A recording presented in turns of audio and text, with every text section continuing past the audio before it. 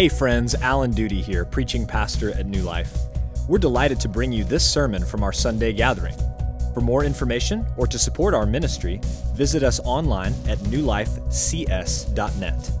Thank you, and enjoy the following message.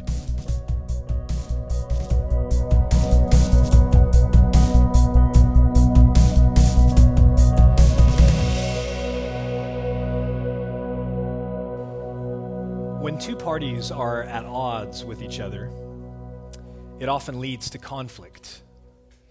Conflict that can be costly and drawn out. This is true when playground disputes lead to fights, when marital disputes lead to divorce, and when political disputes lead to war. What is often needed in each one of these scenarios to prevent the loss of friendship, the loss of a marriage, or the loss of human life is mediation. A mediator is a person who stands between two parties who are at odds with each other to help them reconcile their differences and make peace. Well, as we saw last week in the book of Esther, mediation was necessary between the Persian government and the Jewish people, because King Ahasuerus had allowed Haman to plot the destruction of the Jewish people. But before we get there, I want to back up and consider how Esther exercised active faith in a society that didn't share her worldview, her faith, or her values. If you remember the backstory, the king had demanded that Queen Vashti come to him and parade her beauty in front of him and all of his dinner guests. She refused to come, and so the king effectively divorced her. He said, "You are not allowed to ever come before me ever again." So as a result, he meets with his counselors, and they set up this ancient version of The Bachelor to find a new queen for him. Well, at the beginning of chapter 2, we learned that many young women were gathered together by the king's assistant, and Esther was taken among them. The word taken is used very intentionally because Esther had no choice in the matter. Neither did any of these other young women.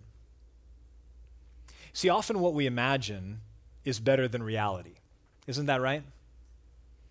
Our dreams very rarely live up to our expectations, and that was certainly the case for Esther and all these other beautiful young women. According to Persian law, as we just heard, these women were taken from their homes and brought to the palace, and then they underwent a thorough beautifying process, 6 months with oil of myrrh and 6 months with spices and ointments. An entire year of beautifying process. It's fun to go to the spa. It's probably not fun to live there for a year. And after this, each young woman would make herself ready, and she was able to bring with her whatever she wanted into the presence of the king. So I assume that could mean clothing or accessories or even a gift for the king, whatever she desired. And then she had one opportunity, exactly one opportunity to impress the king. This was her shot. And if she wasn't chosen, you see, if you're a contestant on The Bachelor and you're not chosen, you just go back to living your life. You get a fresh start. Maybe even now, because you're somewhat famous, other guys have seen you on television, maybe it's easier to get a date. Maybe you find love and marry one day. But for these women who were taken to the palace, it wasn't that way at all. If the king was sufficiently pleased with you, you were the new queen. But if he wasn't, you don't get to go back to your family. You didn't get to start over and build a new life. You are now a deflowered concubine, and you were sent to live in a separate house with all of the other concubines. You may hear from the king again, or you may not. But either way, you were living the rest of your life in that separate house with all of the rest of the concubines until you died. This is what I mean when I say that our expectations don't always match up with reality. How many poor little Persian girls are watching this whole experience unfold and they're thinking that this is their version of the Cinderella story?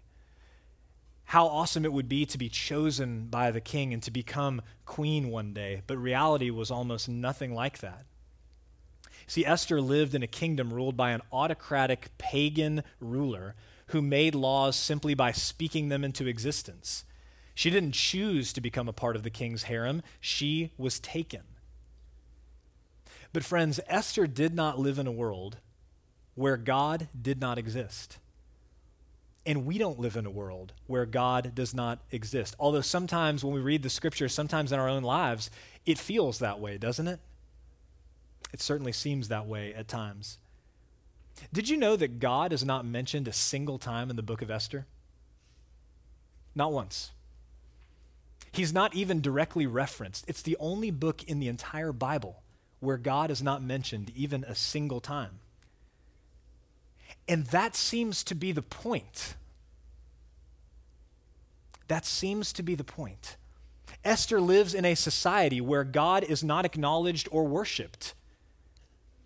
He's not even mentioned. Many believers in societies all across the world live like that today. They live in societies where God is not acknowledged. He's not even mentioned. Our society here in America is becoming more and more like that every single year. God is not acknowledged. He's not even mentioned. However, just like in Esther's day, God is always present, always involved in our lives, always at work in our world, even when we can't see it. As we talked a lot about in Ezra and Nehemiah, this theological principle is known as providence. Providence is God working through people and circumstances to bring about his purposes. Working through people and circumstances to bring about his purposes. So even if it isn't immediately clear and obvious to us, God is always working through people and circumstances to achieve his purposes. And so building on the three characteristics of active faith that we talked about last week when we looked at the person of Mordecai, we come now to the fourth characteristic of active faith. Active faith is confident. Active faith is confident. See, by the providence of God, Esther was taken into the king's harem. By the providence of God, she won favor with the king's eunuch, Haggai. By the providence of God, she was chosen to be queen. All of this happened so that in the providence of God, Esther would be in exactly the right place at exactly the right time when God's people needed her most. This is God's providence at work. Look at this quote from David Firth. We only recognize the working of providence by looking back. But we have to commit ourselves to God's providence and live our lives going forward. We cannot know in advance what our commitment will cost us. Esther did not know what her future held. She didn't know what her future held when she was taken into the harem. But God did know the future. God was in control, and Esther knew God, so she was able to place her full confidence in him and his providential work. Friends, in the same way, we do not know the future. We don't know what it holds. But like Esther, every believer knows God, the one who holds the future in his hands, the one who is in control of all things. And so we can place our confidence in God as well. You see, in life, we will experience setbacks. There will be disappointments. There will be trials and troubles of various kinds. Jesus promised these things. But when those things happen to us, we can learn to see them as opportunities to grow in faith, grow in trust in the Lord and his perfect plans. Active faith is confident. So we move into chapter 4, if you turn there. Haman has now been promoted by the king. He is now second in command to the king himself. And if you recall last week, Mordecai, Esther's cousin, refuses to bow down to the king, or to Haman rather. And Haman is provoked by this. The king has commanded that everyone should bow down to him. Mordecai won't do it. And so Haman is so upset that he decides he's going to kill Mordecai, and not just him, but every single Jew in the entire empire. So Haman goes to the king and he persuades the ignorant king to allow him to write a decree saying that on one day all of the Jews in the empire are going to be destroyed. Well, as soon as Mordecai learns of this, he puts on sackcloth and ashes, he weeps, and he goes, as he did daily, to check on Esther, to sit outside the king's gate. And so I want to pick up in verse 10 of chapter 4. Look there.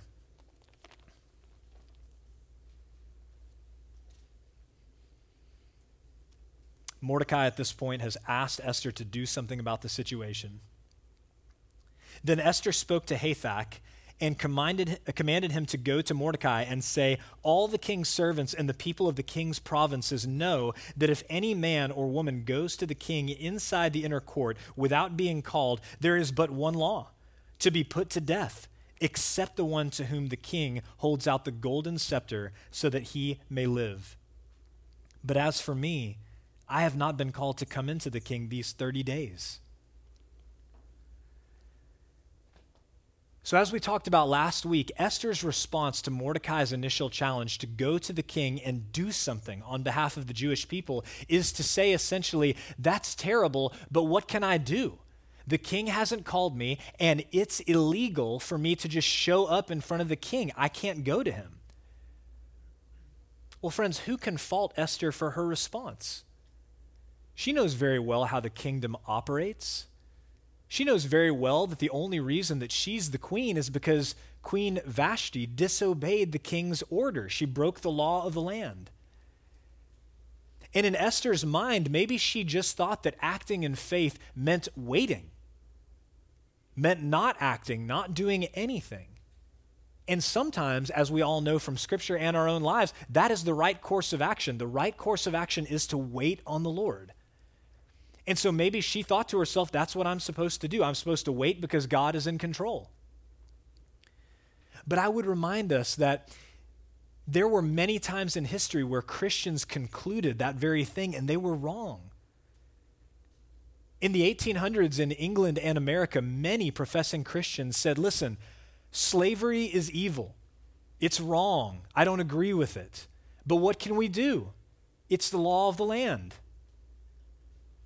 In the 1960s in America, many Christians said, look, Jim Crow laws are immoral. It's wrong. But what can we do? It's the law of the land. And during both of those periods of time in history, it took committed, bold Christians to step up and to call their brothers and sisters to fight against, to be active against those immoral things, those evil institutions. And centuries earlier, that's exactly what Mordecai did for Esther. Let's look again at verse 12. And they told Mordecai what Esther had said. Then Mordecai told them to reply to Esther, do not think to yourself that in the king's palace you will escape any more than all the other Jews. For if you keep silent at this time, relief and deliverance will rise for the Jews from another place. But you and your father's house will perish. And who knows whether you have not come to the kingdom for such a time as this? Mordecai said very clearly to Esther, listen, God is going to deliver his people. You can choose to be a part of that. You can choose to be an instrument in his hands, or you could opt out of that. But if you opt out, you just have to know God is going to deliver the Jews by another way. and he's going to discipline you for refusing to be a part of it. He says, the time to act is now. It's not coming later. It is now. Don't miss it. So let's look at how Esther responds in verse 15. Then Esther told them to reply to Mordecai, "Go, gather all the Jews to be found in Susa, and hold a fast on my behalf, and do not eat or drink for 3 days, night or day. I and my young women will also fast as you do. Then I will go to the king, though it is against the law, and if I perish, I perish." Mordecai then went away and did everything as Esther had ordered him. That brings us to the next characteristic of active faith. Active faith is courageous. Like providence, courage is a recurring theme in the books of Ezra and Nehemiah and Esther. It comes up again and again. It takes courage to live in a world that does not share our faith. And that's what all of these people had to do. Remember, courage is not the absence of fear. It doesn't mean that you're not afraid. Rather, courage is doing what is required even though you are afraid. Esther was very scared. That's why she called on every Jew in the province to fast for 3 days and nights. She knew she could be executed, which is why she said, "If I perish, I perish." But church, it's important to know, faith is not fatalism. Faith is not fatalism. That is not what Esther meant when she said, "If I perish, I perish." She was not saying, whatever happens, happens. You see, if Esther believed that fate simply determined the course of events in the world, why would she ever ask her people to fast and pray?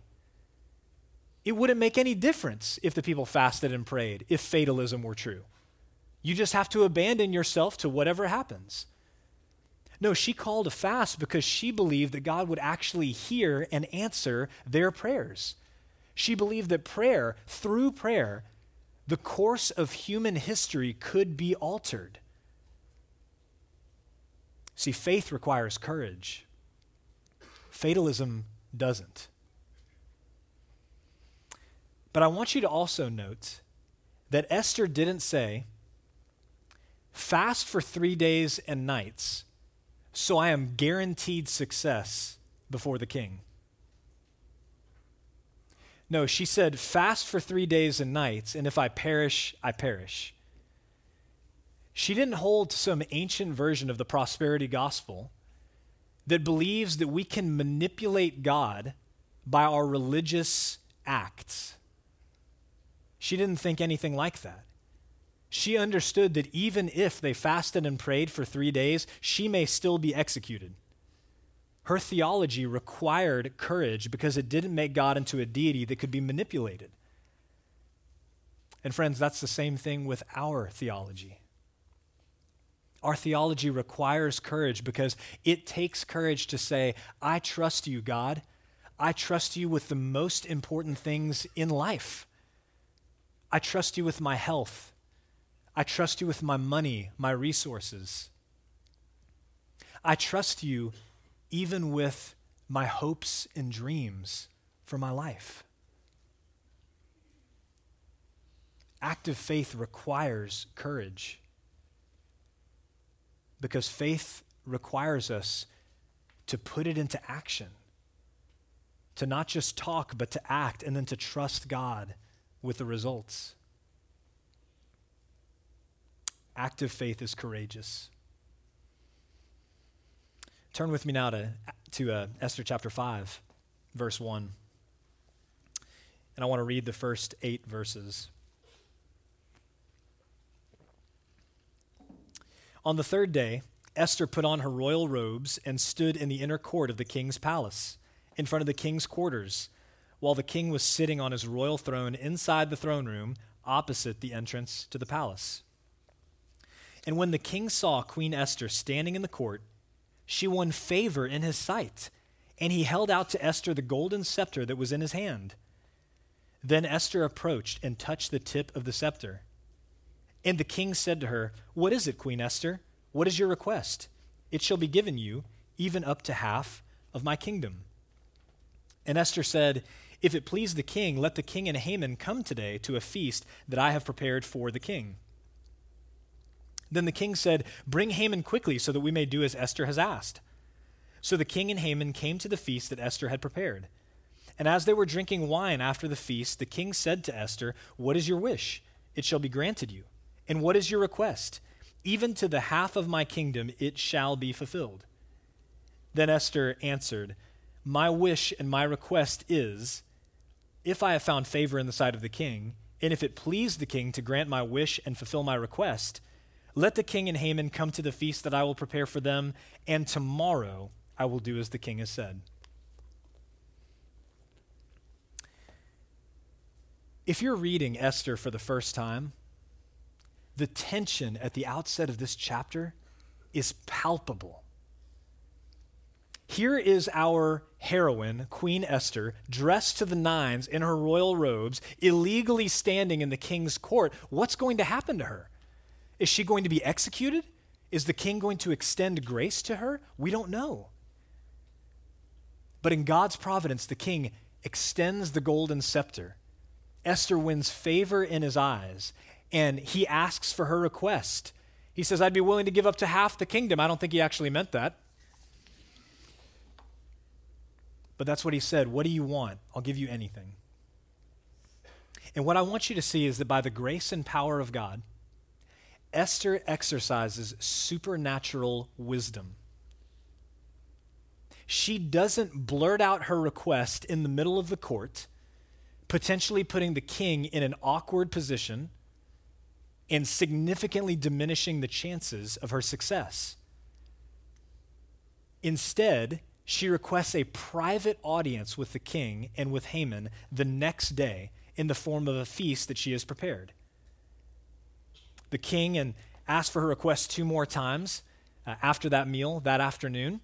And then Esther defers again, and she says, "Why don't you come back tomorrow, and I'll tell you exactly what I want." So now let's turn ahead to chapter 7. We're going to pick up in verse 1.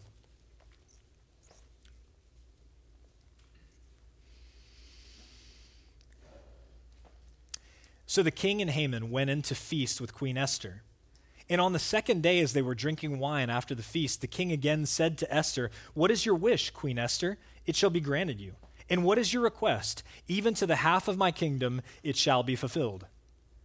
Then Queen Esther answered, "If I have found favor in your sight, O king, and if it please the king, let my life be granted me for my wish and my people for my request. For we have been sold, I and my people, to be destroyed, to be killed, and to be annihilated. If we had been sold merely as slaves, men and women, I would have been silent. For our affliction is not to be compared with the loss to the king."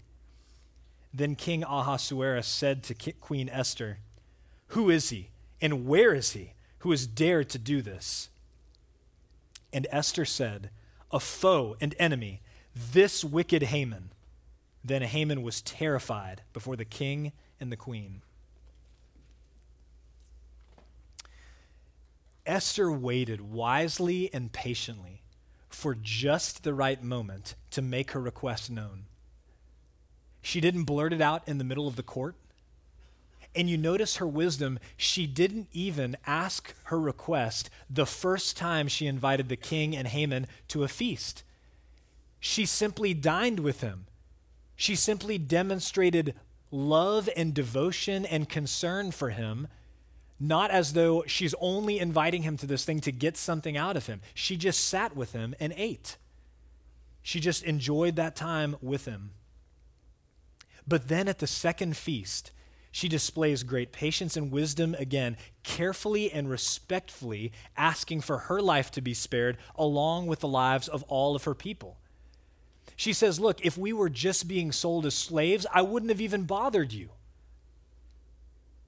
Imagine that. I wouldn't have even bothered you if we were just being sold as slaves, because it's not worth bothering you, because then at least you can profit from us. But we have been sold to be killed. which means we will lose our lives and you will lose our labor. She carefully and respectfully frames all of this, and then she just sits back and waits for the king to decide whether to act on what she said.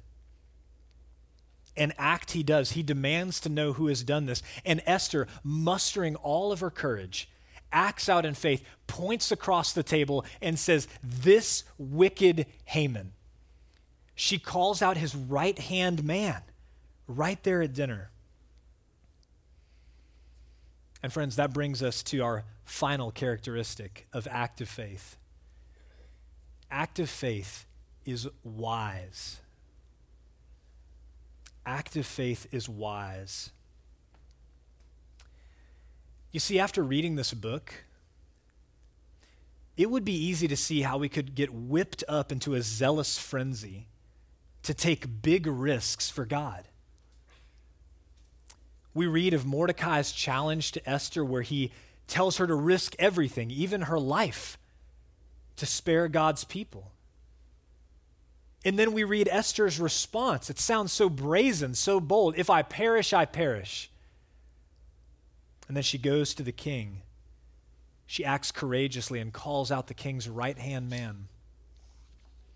See, I think we can read this book and come away pretty amped up, feeling like we got to go out and do something bold and courageous for God. And then we can be tempted to look around at other Christians who don't seem to be doing bold things for God and actually look down on them. In Romans 10, Paul thinks about his countrymen, the Jews. The Jews particularly who have rejected Christ as Lord and Savior. And he says that they have a zeal for God, but it is without knowledge. Especially in the context of a university town, we see lots of zeal without knowledge. Now listen, zeal is good. We are exhorted over and over in the New Testament to be zealous for God. Jesus was zealous. In fact, it was said of him in the Old Testament, which is then quoted in the New, that zeal for his Father's house consumed him. It's good to be zealous. But I want you to know that Jesus always paired zeal with wisdom. He did not overzealously reveal the truth about who he was, the Messiah, so that he would not be betrayed and crucified until exactly the right time. He always coupled zeal with wisdom. And friends, our zeal has to be paired, it has to be coupled with wisdom. There are so many Christians whose zeal is uncoupled from wisdom. So let's ask ourselves a question. Are we trying to win people to Christ? Or are we trying to win arguments? Are we trying to win people to biblical theology? Or are we trying to win arguments? When we post a rant on social media, and rants come in many forms, not just all caps. When we post a rant on social media, here's what happens. Everybody who already agrees with you says that they agree with you and that you are the greatest person in the world. And everyone who already disagrees with you still disagrees with you, whether or not they say so in the comments.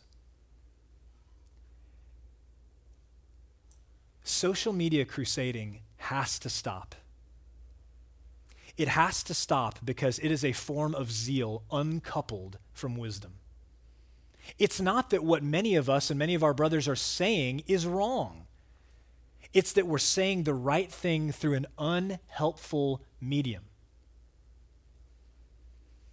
Zeal with wisdom may look like putting our phones away, closing our laptops, and inviting someone who disagrees with us to lunch. It may be far wiser to build a relationship rather than to build an argument. If we do that, we may actually win people to Christ or win people to biblical theology rather than just scoring points with people who already agree with us. Active faith is wise. And sometimes that means, just like Queen Esther, we have to exercise great patience over the long run so that we win people's hearts. Friends, because of Esther's faith, her confident, courageous, wise faith, God's people were delivered from certain destruction. Esther stood in the gap between the king who had made this edict, whether he knew it or not, demanding her destruction and the destruction of every Jew in the empire, and the Jewish people. Esther stood in the middle. She mediated. She put her own life on the line. She was willing to die so that her people could live. But friends, Esther was only able to deliver her people temporarily, because their biggest problem was not the false accusations of Haman. Their biggest problem was the true accusations of Satan. Satan's name means adversary or opponent or accuser. And we get a picture of him acting in these very ways in Zechariah chapter 3. In Zechariah chapter 3, Joshua the high priest is standing before God, and Satan is standing at his right hand to accuse him. We're told that Zechariah the high priest is clothed in these filthy garments, which is representative, of course, of his sin before God. And Satan stands there to accuse him, and he says to God, "This sinner has no right to stand before you. He is a rebel just like me." And friends, in this particular instance, Satan is exactly right. Neither Joshua the high priest nor any one of us has the right to stand before God. Every one of us has sinned against God. We have all rebelled against him and his lordship in our lives. We deserve judgment and not mercy. But thankfully, we have a better mediator than Esther. Our mediator is Jesus of Nazareth. See, the whole reason that Jesus came was to be our mediator, to stand in the gap between God, whom we had offended by our rebellion and sin, and us, who deserved judgment and not mercy.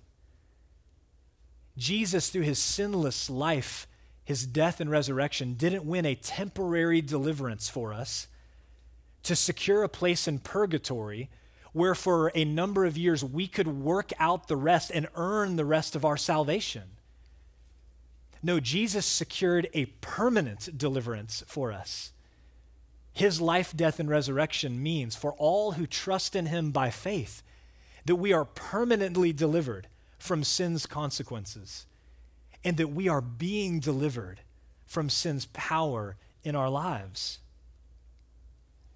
And so I want to invite you today to put your hope and trust in Jesus, the perfect mediator that you need. There is no one else that can stand in the gap between you and God, only Jesus. Hope in him today. Friends, we can thank God for Esther and for her active faith, a faith that was characterized by confidence and courage and wisdom. In a world that does not share our worldview, our faith, or our values, we need all three of those characteristics. And so we should thank God for Esther's amazing example. But even more, we can thank God that we have a better mediator than Esther. Jesus of Nazareth, the perfect God-man who stood in the gap for justly accused rebels like you and me. Let's pray.